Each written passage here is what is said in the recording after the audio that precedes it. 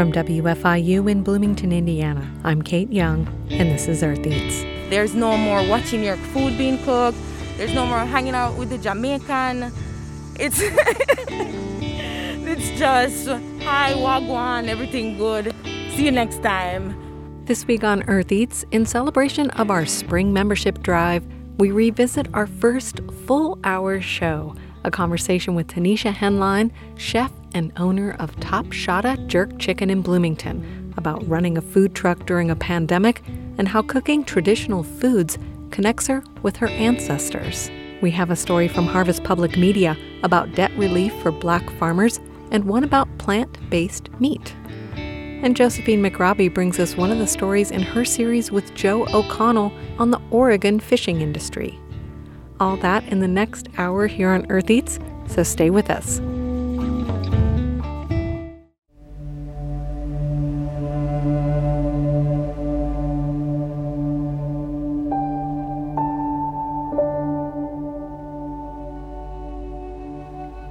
Earth Eats is produced from the campus of Indiana University in Bloomington, Indiana. We wish to acknowledge and honor the indigenous communities native to this region and recognize that Indiana University Bloomington is built on indigenous homelands and resources. We recognize the Miami, Delaware, Potawatomi, and Shawnee people as past, present, and future caretakers of this land.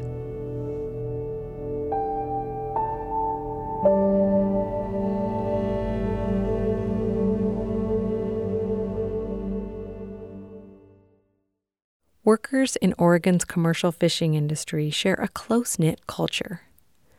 Now they're trying to imagine how regional tourism fits into that community. This story from producer Josephine McRobbie and public folklorist Joe O'Connell was produced based on original field research for the Oregon Folklife Network. The men were after me something awful after I won the arm wrestling championship. Swapping stories about work and play is an Oregon fishing industry tradition. By then the bar is packed. It was after a halibut opener. There's 300 people in there. Sarah Scamser is a net maker in Newport. I went and signed up, weighed in at the unlimited weight division, sat back down. My name got called, and there's Shirley, the arm wrestling champion of 4 years. And she's just grabs a hold of me and is just turning colors and grunting, and I'm holding steady, and then I realize I have not tried yet, and I slammed her right down. Thank you very much. Some poets and musicians near the coast have elevated commercial fishing lore to an art form. The string band Brownsmead Flats are performing at a winery in the town of Nehalem. It isn't very far to Astoria's bar, but a very long journey it can be. It can start at the mouth. We sort of like to refer ourselves as crabgrass, sort of bluegrassy sound, you know, but with a maritime flavor. In our grandfather's day, when they rode all night to fish in the morning and live. My name is Ned Heavenrich, and I live in Brownsmead. My name is Dan Sutherland, and I also live in Brownsmead, Oregon. There's Ray Rihala, who plays banjo, and then John Fenton, our bass player, Larry Moore, mandolin player. Larry Moore, do you want to join in on this? I could join in. Yeah. We know what the fishing here is worth. It is worth more than gold when we fill our home. When they sing about Astoria's bar, they're not talking about a pub, but rather the intimidating waters where the Columbia River meets the Pacific Ocean. Oh, here's Hold On, if I could do that one. The song was written by somebody just across the river. Mary Garvey. I live in Long Beach, Washington now. I've lived here about 18 years. I don't think of myself as a performer. I guess I've written enough songs I could say I'm a songwriter. Destination. I could do the Destination. That's Alaska. I sing that at Fisher Poets, and it turns out that... For both Mary Garvey and Brownsmead Flats, singing about the region is essential. I think it's very important to, if you can, write about specific people, specific events, communities. We like to do a lot of songs about living on the coast or near the coast. And my stuff sort of does that by accident. I don't set out to do it. You know, it's just what this area is. You know, Yeah. You're right about where you live. So I think, you know, there's some, like I said, there's something you could sort of tap into. You know, maybe if it's in Wisconsin, you'd write about cows and milk. I don't know, and cheese. and here you write about fish and water and trees and the rain. Both artists are mainstays at the Fisher Poets Gathering, an annual event held by and for insiders. Pretty much everyone on stage at the gathering is or has been a commercial fisher. In Astoria, the Fisher Poets Gathering would ask for some tune to be maybe oriented to be more maritime, or did you have something to do with the fishing industry? And of course, Ray and Ned's been a fisherman. Ray probably was kind of the first person to get into that. His father was a gillnet fisherman on the Columbia River for many, many years, and he grew up in that tradition. And so he fished with his dad, and then he was a fish buyer. You know, he had a lot of stories to tell about. Kate Gable did a really good job singing this on a CD. Hold on, I'm frightfully concerned. Hold on, there's news that we have learned. Hold on, there's a boat that's overturned. The Coast Guard... Mary Garvey never made her living on the water, but her songs help commemorate events in the community. Hold on. It's a true story. It was right after Christmas, and somebody started to go down. He had in his pocket a new cell phone that someone had given him. He's in the water. All of a sudden he remembers his phone. He gets the phone out and he gets hold of, I guess, the Coast Guard or somebody, but they didn't know where he was. Hold on, the water's cold enough to freeze. The Coast Guard is coming. And he gave a few descriptors, and I guess the community somehow said, well, he must be near here. They went circling around looking for him, and with his very last wave, he was underwater totally. His very last wave, I've heard. He waved to him, and they saw him. I think it was getting dark. And this one happened so close to Fisher Poets. Sometimes if there's a time urgency, I might, because I knew it should be sung at Fisher Poets, because they actually, some of them, I don't know if they knew the people, but they knew the boat, and they knew the place. Coming to Willapop Bay. An amazing rescue. Amazing. Are we ready? 2, 1. Some of the songs by Brownsmead Flats address transitions taking place on the coast. This is a song we wrote for the tourists. We've changed since we've been here from an industrial economy to a tourist economy, which has benefited us a lot. More venues, restaurants and stuff like that have sprung up, and there are more festivals. You know, it's a little bit of an irony, but you know, you've replaced one kind of industry with another, and it's important how it's done. You know, so timber, fishing, you know, and that is what I think people consider the source of a place. Like, can you have both? It would be nice to have both. Sustainable everything.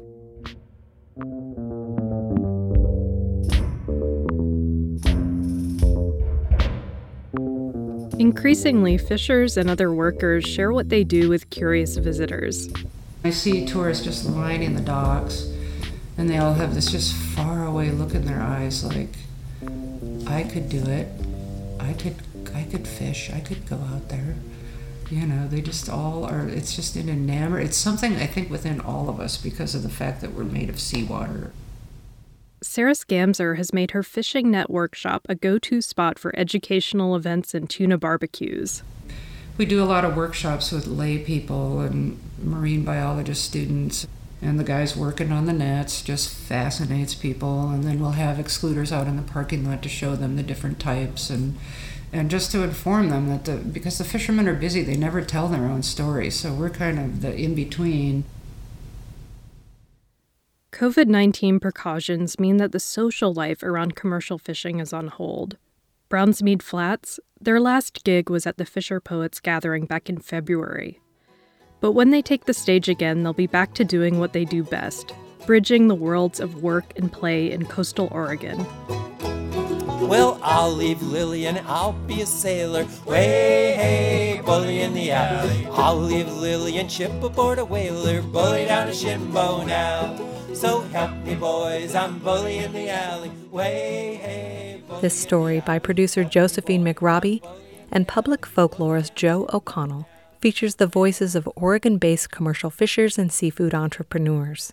O'Connell conducted the original research in August 2019 for the Oregon Folklife Network with support from the National Endowment for the Arts.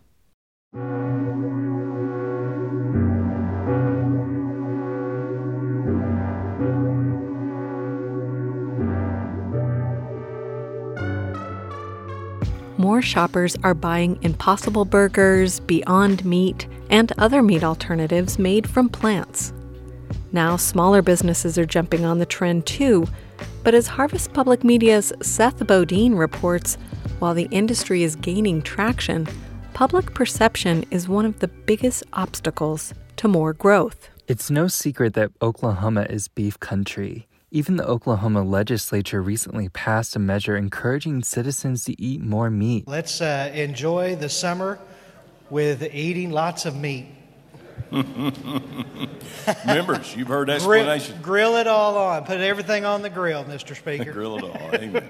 The state used millions of dollars in COVID relief to boost local meat processors. Despite this official support for beef, pork, and meats, some alternatives are making headway. Meet Gwyneth Yvonne and Randon Moore. Gwen and I like to say we're changing cattle country one vegan meal at a time. Yvonne and Moore started a vegan food business called Beetbox, spelled like the red root vegetable, while at Northwestern Oklahoma State University. I think that's what surprises people the most is our chicken, because people don't think it's vegan at first until we try to convince them trust us, it's vegan. They had students lined up outside their apartment. That's when we knew we had something special and we knew we had to take it to the next level and open a food truck together. Nationally, products like chickenless patties and beefless burgers have been slowly growing. Jason Lusk is a professor of agricultural economics at Purdue University. You can see from grocery store sales data, so scanner data, that sales of plant-based alternatives are increasing. Lusk says sales of refrigerated meat substitutes are up more than 100% in May 2020 compared to 2019. That big jump is because the market is still small, he says. But beef is still a big winner. Shoppers chose beef about 3 times as often as all meat alternatives. Part of that is likely the price. Right now, mock meats are more expensive to make, but Lusk says consumer preferences are the biggest barrier. Consumers' perceptions of traditional beef are very positive and generally more positive than the plant-based alternatives in terms of things like taste. I love a great steak, sirloin and just wonderful, but I'm a little bit more on the traditional side. So when you talk about plant-based foods, my first impression would be, how good will it be, for something if you compare it to a good steak? That's Mike Leal. He and his wife Christy stopped by the Beetbox truck outside a brewery in Oklahoma City. When they tasted the chickenless nachos from Beetbox, Christy says they were surprised. If I understand correctly, this is jackfruit. It's actually pretty good. Yeah, the texture is very similar. The flavor is similar. So maybe it is getting somewhere now. The owners say a majority of Beetbox's customers aren't vegan. In fact, that's one of the main markets of these meat alternatives. Glenn Tonzer is a professor at Kansas State University. If somebody still is open to consuming meat products, so beef, pork, chicken, and the like, but maybe not with every meal. Scott Blubaugh, the president of the Oklahoma Farmers Union, says the plant-based meat industry could become a competitor for beef and pork. When you look at, say, almond milk or some of the other substitutes that really aren't milk at all, they really have heated against our dairy farmers. Which is why he supports laws in Oklahoma and other states that require meat alternatives to be clearly labeled as plant-based. Still, entrepreneurs like Moore and Yvonne are hopeful more people will start to open up to these alternatives. They say they're talking with big fast food restaurants about their chickenless patties. Moore says they're dreaming big. A lot of people ask us, how big do you want to get? We usually say, have you heard of Amazon? So that's our goal, you know. So.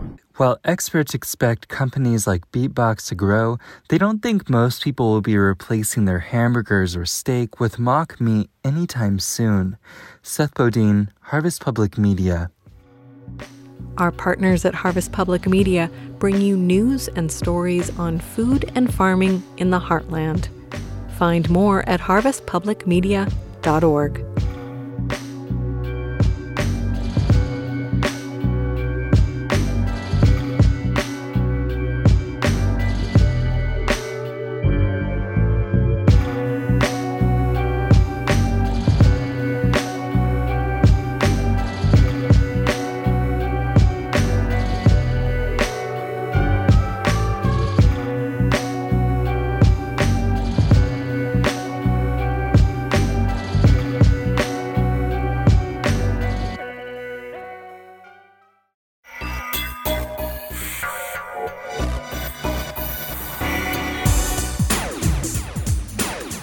Maybe it was a friend on Facebook, bragging on their tasty takeout meal on a Friday night.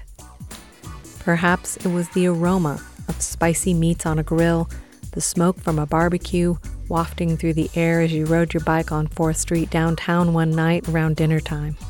You caught a flash of a bright green and yellow food truck out of the corner of your eye, but kept pedaling home.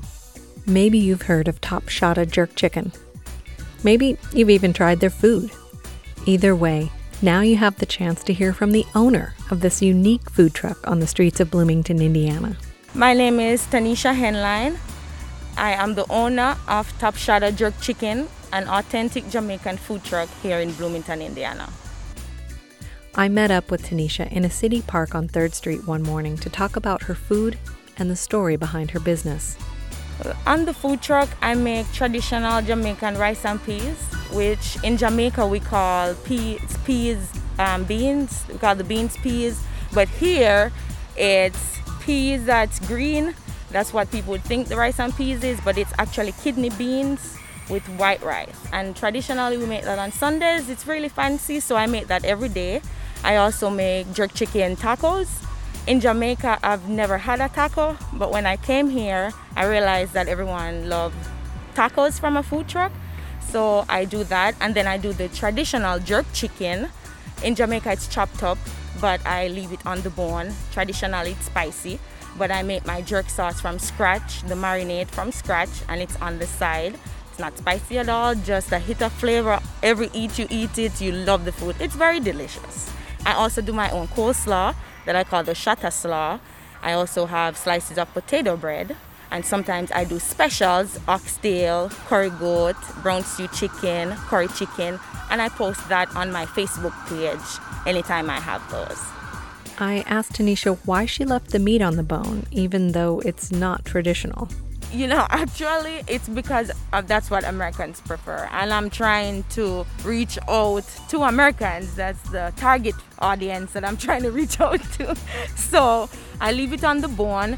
But if you want it chopped, I will gladly chop it for you. If you want that experience of it being chopped up and me putting on your sauce and it's been spicy from the get-go, I'm more than happy to do that. So it would be on the grill hold. I'll season it in pieces. Then after it's done, I'll chop it up with a cleaver, put it in a file paper, put on ketchups, the sauces on there, and then hand it to you. So I get the chicken fresh and I marinate it with the sauces and the spices that I make from scratch. That's traditional to my homeland. And I marinate it and then we cook it on the grill. And it's very healthy as well. The thing about jerk is that we have a dry rub that's made of our traditional spices. And usually you do that at home. If it's just the family, you don't want to do it too fancy, you use your dry rub. Then you have a wet rub.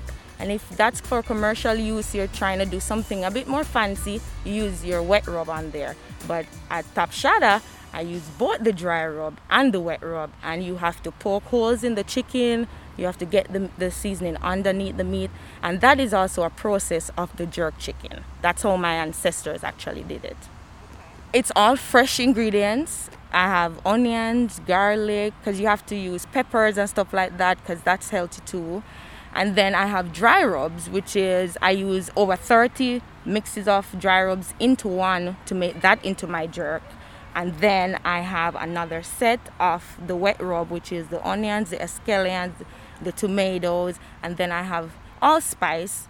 A Jamaican is no Jamaican food without allspice, and you have that into your rub, plus a whole lot of other stuff. Vegetarians, don't worry. Top Shotta has something for you.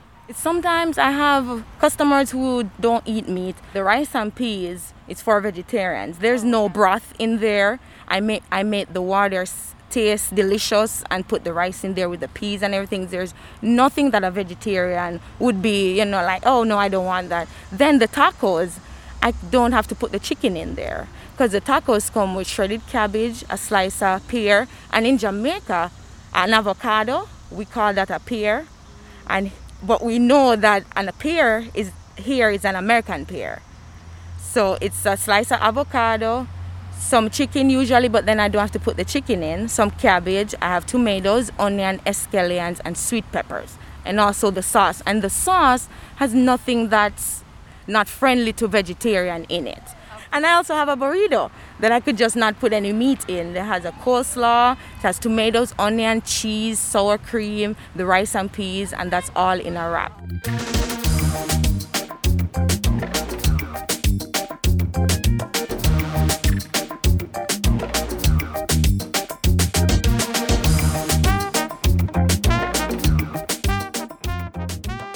Taneisha shared her understanding of the origins of the jerk tradition in Jamaica. In the 1650s, they were named Maroons. Those are my ancestors. They're called the Maroons.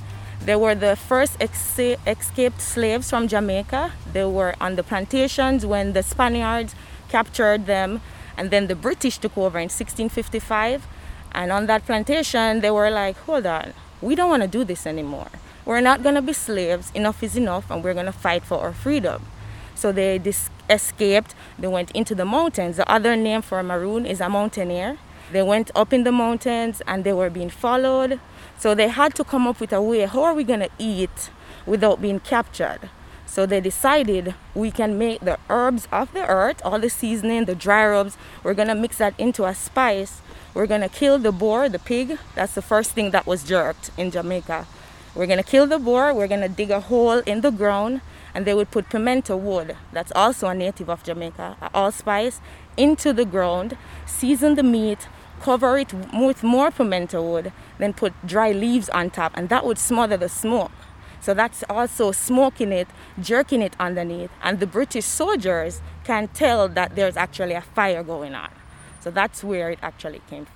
And what about the word jerk? At first, I can remember in history class that the Tanos, and those were the first settlers before Christopher Columbus. They were the first one there, the Tanos and the Arawaks. Now what they used to do, they would have the same spice, but they would dry the meat. So it's kind of like the jerky. But then when the Maroons got a hold of the recipe, they were like, we don't like this part. We want it a bit more juicy, a bit more flavorful, a bit more hearty, that if we eat a piece of meat, will actually can hold us within these war times. So they added a bit more flavor and other seasonings that created the wet rub and the dry rub for the jerk. It is grilled and smoked at the same time. And it's not like barbecue. It's a whole process, and every time I do it, it's such pride. My husband, Eli, I actually met him the way that I got to come here in Jamaica. I feel like I have to say this because I wouldn't be here with this food truck had I not met him. So I was in Jamaica 6 years ago. I lived there, and I met him on vacation. And he flirted with me the entire time, but I was just like, I'm not too sure. They stayed connected after he returned to Bloomington. Eli invited her to visit. They fell in love, married, and Taneisha moved to Bloomington. But while I loved being here, the food was not the same, and it was a big culture shock for me, and I was very depressed.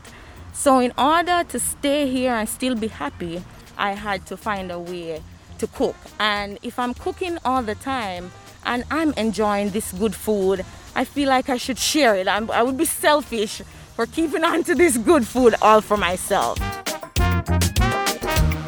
While Taneisha did not cook professionally in Jamaica, she certainly had experience in the kitchen. I grew up extremely poor. I didn't have plumbing. I used candles to study for my schoolwork. So I didn't have the luxury of going out to eat. You had to buy the chicken back, the chicken neck, the worst part of the chicken, and you had to make that into something that's delicious that you can eat.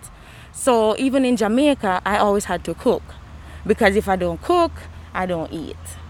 And so I've always had a strong connection to food, but coming here, it got even stronger because I couldn't get the things that I really wanted. But now that I've had the food truck and I'm cooking what I love and things that I couldn't even afford in Jamaica, like oxtail, I dreamt of eating oxtail. I remember my friend, I asked her for some of her gravy just to see what it tasted like. And now being able to buy that and cook that and share it to others, it makes me so happy. And I just have to thank the community for just accepting me for who I am and for what I am doing.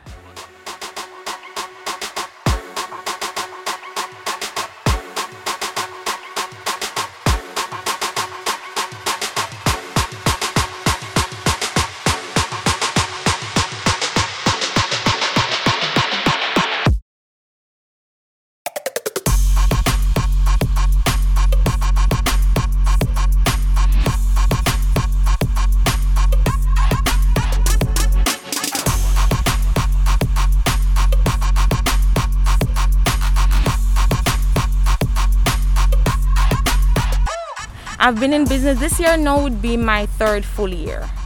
I actually started 2.5 years ago when it was in the winter and it was so cold. I couldn't manage the cold, I still can't. But I was like, oh well, you know, even though it's cold out there, I wanted to start. As soon as I was up and running and I got certified by the city, I just wanted to get out there to start sharing my culture. So this year will actually be in winter, my third full year.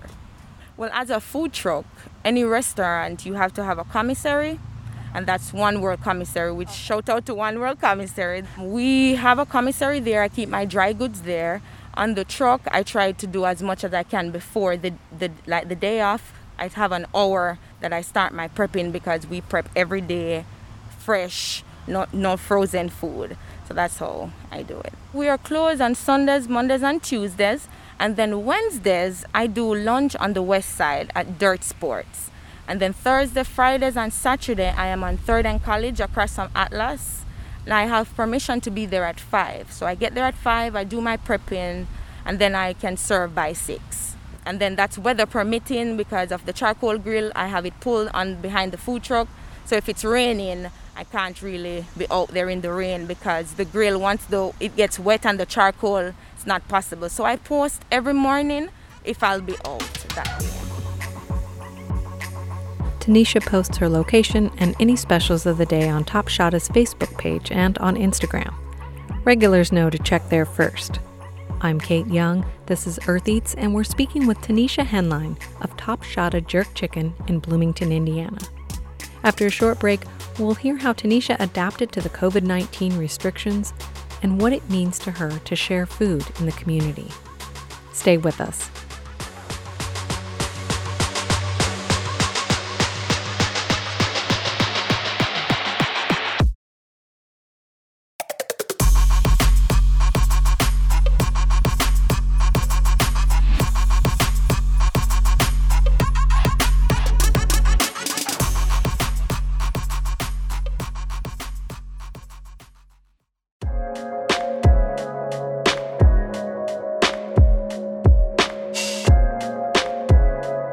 Stay connected.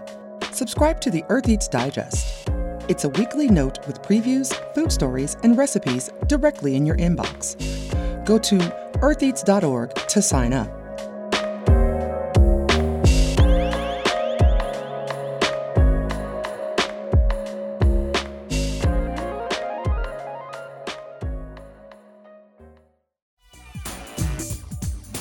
Welcome back. You're listening to Earth Eats. I'm Kate Young.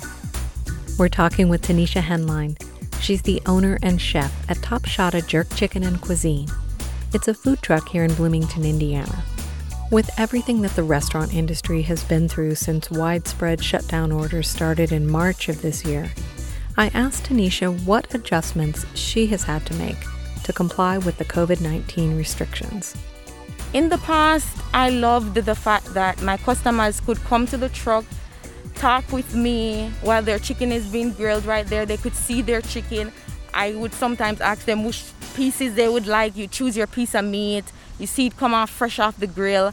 I'm there fixing your food. We'll talk a little more and then you leave. Some people would like to eat there and tell me how good the food is, which I love. But now with the COVID and the pandemic, I have to encourage pre-ordering. So once I post, I get calls for orders, and then I get there, I start doing my prep, then I start cooking, and they would just have to pick up their food and leave. There's no more watching your food being cooked. There's no more hanging out with the Jamaican. It's it's just, hi, wagwan, everything good.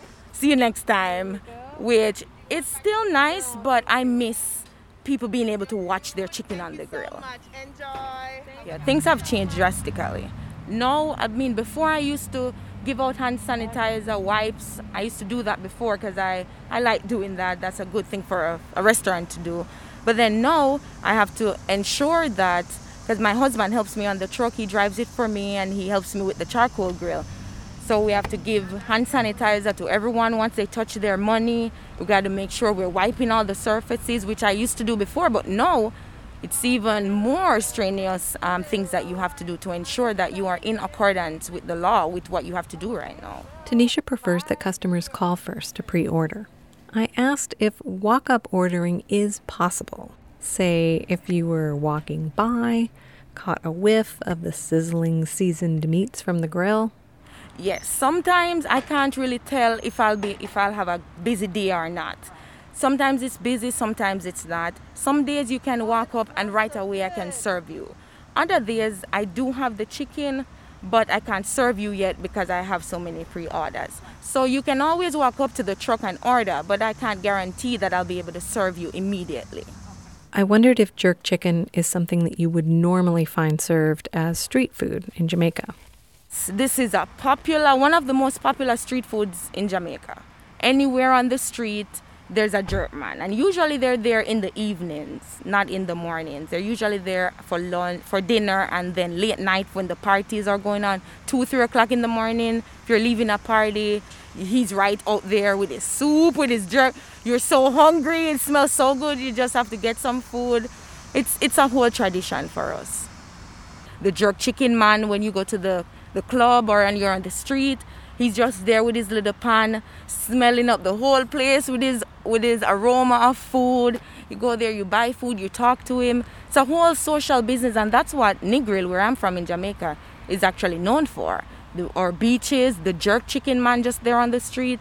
But I wanted to bring that, but I couldn't bring it here because of the laws. So I had to get an entire food truck. I couldn't just have the pan how it is back home. Here on Earth Eats, we've interviewed entrepreneurs in the food world, and I am always curious to hear what it is that drives them to start their own business. I personally find the idea terrifying. Oh, it's nerve-wracking. You know, back home in Jamaica, because things was rough, I always had to work and pay bills, and I was like, well, I would love to be something more one day, but I don't see it materializing yet. So I'm just going to work towards whatever may come. After moving to Bloomington, Taneisha worked a couple of desk jobs, but she wasn't happy. She was missing her culture. She was missing her food. She started to find the ingredients to make her favorite dishes at home, and she began to wonder if she could start cooking for others. So I was like, well, if I can get the food that I like from home and I can cook it, and I've not been happy with the working relationships that I've put myself in here, then I can do this. And I spoke to my husband about it, and he's like, well, I've been eating your food for a while, and yes, it's good, and I wouldn't just say that because you're my wife. It's really good. So I will back you 100%. And just having his support, knowing that he believes that I can do it, just made me want to do it even more.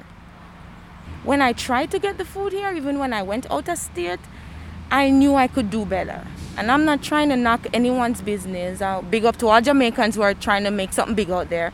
But I've tried it and I was like, I can do better, and Bloomington needs this. Bloomington has a lot of different type of people, a lot of ethnicity here, but as I said, there's no Jamaican. There's different stuff that I've tried, but it's not Jamaican. And I was like, you know what? I can do it. And I feel like the community would embrace that too, and they have, which I am grateful for. I asked if it was just her and Eli running the business, or did she have other employees? Yes, it's just the two of us. I feel like I can't control my product once somebody else is in charge. And I like being able, it's from me, this is from my heart, and it's to you, straight from me. And I feel like if I get anybody else, they won't care as much as I do.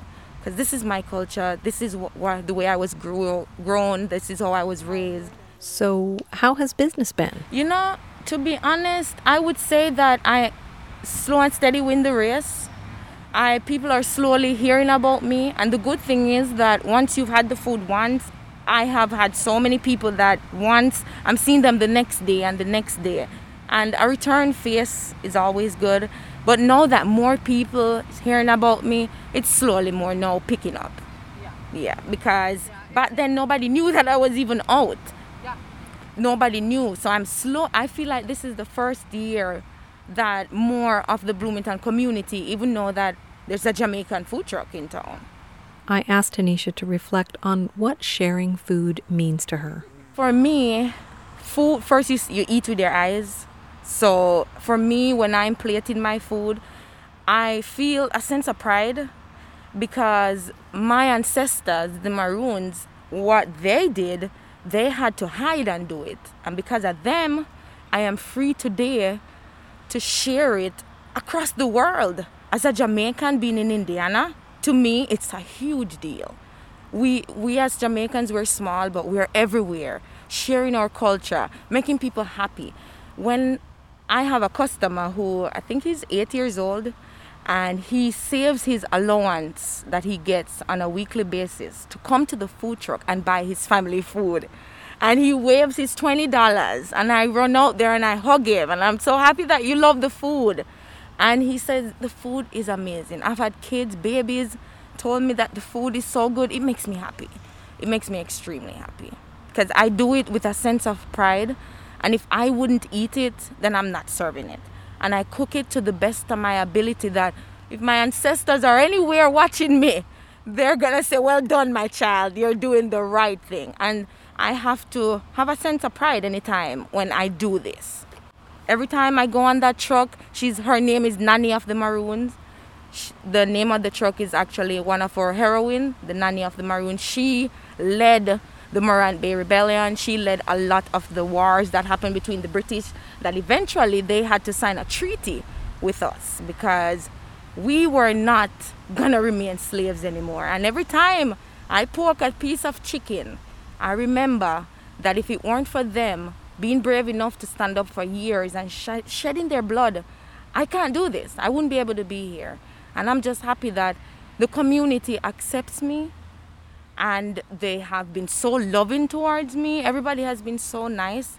And I couldn't wish it any better to be in a community that's so diverse and everybody's so loving. Hadn't had a bad experience being in Bloomington. I've had great encounters with people. Everybody loves me. It's a Jamaican food truck. The food is very good. I couldn't let Taneisha go without asking her about the name of her business, Top Shotta. So if you're a top shotta, you're a hustler, you're a go-getter, nobody messes with you, you're all about the Benjamins. You're just trying to hustle and get your slice of the cake. You're a top shotta. Okay. Yep, and you're the best at what I do, and I'm a top shotta at jerking chicken. Okay, You're a boss. You're a boss at what you do, and people know and they respect you for that. And a boss she is. That was Taneisha Henline, owner and chef of Top Shotta Jerk Chicken and Cuisine, a food truck found on the streets of Bloomington, Indiana. Check the Earth Eats website for details on Top Shotta's menu and location. eartheats.org.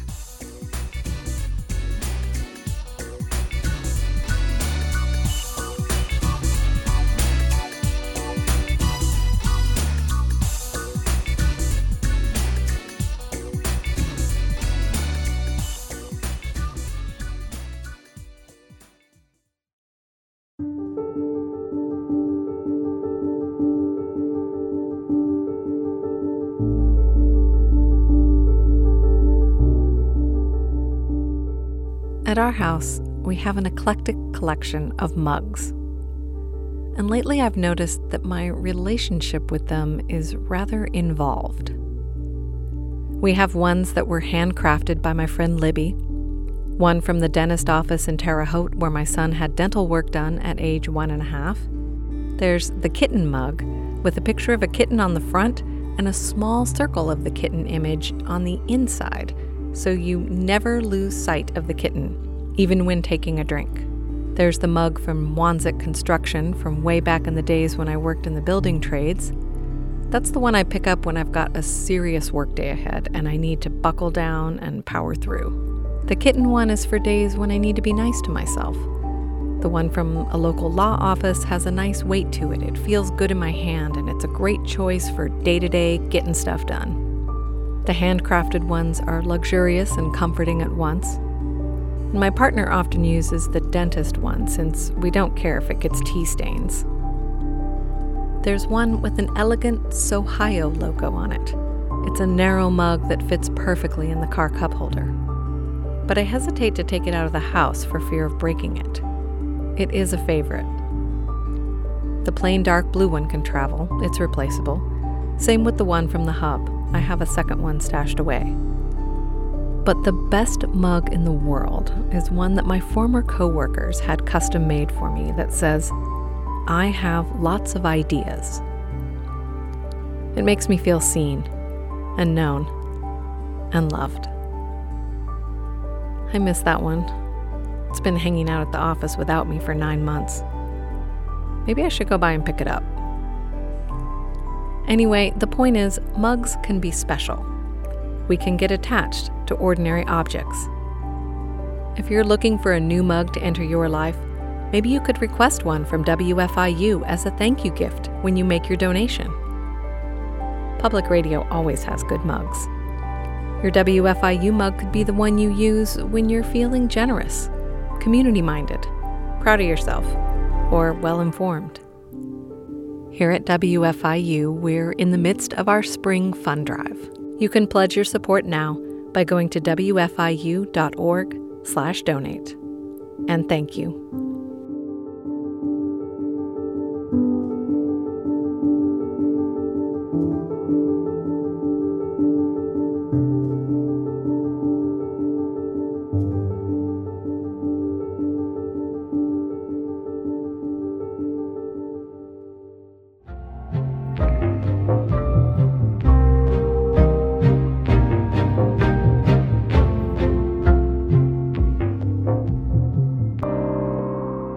Black farmers have faced decades of discrimination at the hands of the U.S. Department of Agriculture, which has denied them loans and other aid. A discrimination lawsuit promised vital debt relief, but many didn't get it. Now, despite some partisan resistance, Black farmers and other disadvantaged groups are getting billions in debt relief and help. Harvest Public Media's Seth Bodine reports. The newest stimulus bill includes $4 billion in debt relief and an additional $1 billion for assistance that Black farmers have been waiting on for decades. But it didn't come easy. 49 senators voted to strip or reduce the aid. Republican Senator Lindsey Graham was at the forefront of that effort. As reparations, what does that got to do with COVID? But for John Boyd Jr., who heads the National Black Farmers Association, it makes perfect sense. He says Black farmers are facing extinction, and the pandemic has made the situation worse. When animals are facing extinction, Congress puts laws in place until their numbers come back up. But here we are, been saying the same thing for the past 30 some odd years. And Congress has been slow to act. In the 1990s, many Black farmers were promised debt relief. That's part of a $1 billion settlement with the USDA, but many didn't get that money. Willard Tillman heads the Oklahoma Black Historical Research Project. He says while the lawsuit paid out money to some farmers, no internal changes were made to root out racism. I do not know where anybody was reprimanded for anything that they had done during that time. Drusilla James is a rancher in Wowoka, Oklahoma. She says she tried to get assistance from the Farm Service Agency to clear her land, but when she went into the office, the answer would always be the same. No, no assistance is available. None, come back later, and you go back later, you get the same response. Nope, nothing's available. Maybe in about 3 to 6 months, maybe next year, and you go over there so often, you already know the answer. With the lack of support, James had to work full-time at the UPS to support her ranch. She was saving money, up to $20,000 just to do work on her land. Now she wants to expand and buy the 130 acres across her street, but she can't afford it, and she feels like she can't turn to the farm service agency. You could only be told no so many times till you're really discouraged from doing anything. James isn't the only one having a hard time getting loans. Bristow, Oklahoma rancher Dre Williams tried countless times to get assistance before finally wrangling a small loan. So I kept on and kept on and kept on, and finally, I got a loan for some cattle. Even with cattle, it was a fight to get land to go along with it. He says he hopes the $1 billion in technical assistance in the relief bill makes it easier to access loans in other USDA programs. But ultimately, the change comes down to the local level. You can make all the changes you want, but the employees, the person that's running that office, you can't change them. You can't change their mentality. Farmer John Boyd Jr. remains optimistic and says the relief package is a good start, but he's calling on Ag Secretary Tom Vilsack to do more. The first thing Secretary Vilsack needs to say is the United States Department of Agriculture is open for business for black farmers and farmers of color too. Vilsack is setting up an equity commission at the USDA, and Boyd and others are calling him to address systemic racism in agriculture. Seth Bodine, Harvest Public Media. Find more from this reporting collective at harvestpublicmedia.org.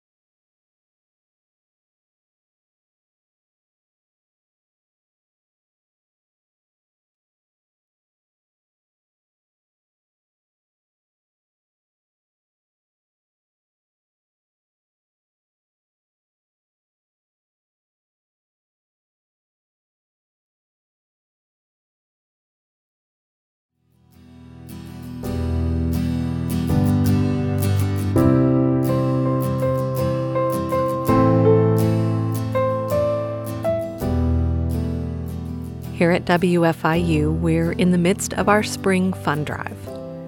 If Earth Eats is one of your favorite shows here on WFIU, let us know by making a pledge at wfiu.org/donate. And tell us what you love about the station in your comments. And we know that some of you are tuning into Earth Eats from another station, and of course, we encourage you to support your local public radio station, which will likely be holding their own fund drive this spring. You might be tuning in from your favorite podcast app. And if that's you, there's another way that you can support the show. You can subscribe, follow, or favorite however your podcast service sets it up, and maybe take 2 minutes to leave a review. Mention what you like about the show. It means a lot to us, and it helps other listeners find us. So thank you, podcast listener. I'm happy you're here, and I look forward to hearing from you. And once again, for local folks, the place to make your pledge is wfiu.org/donate. Thank you.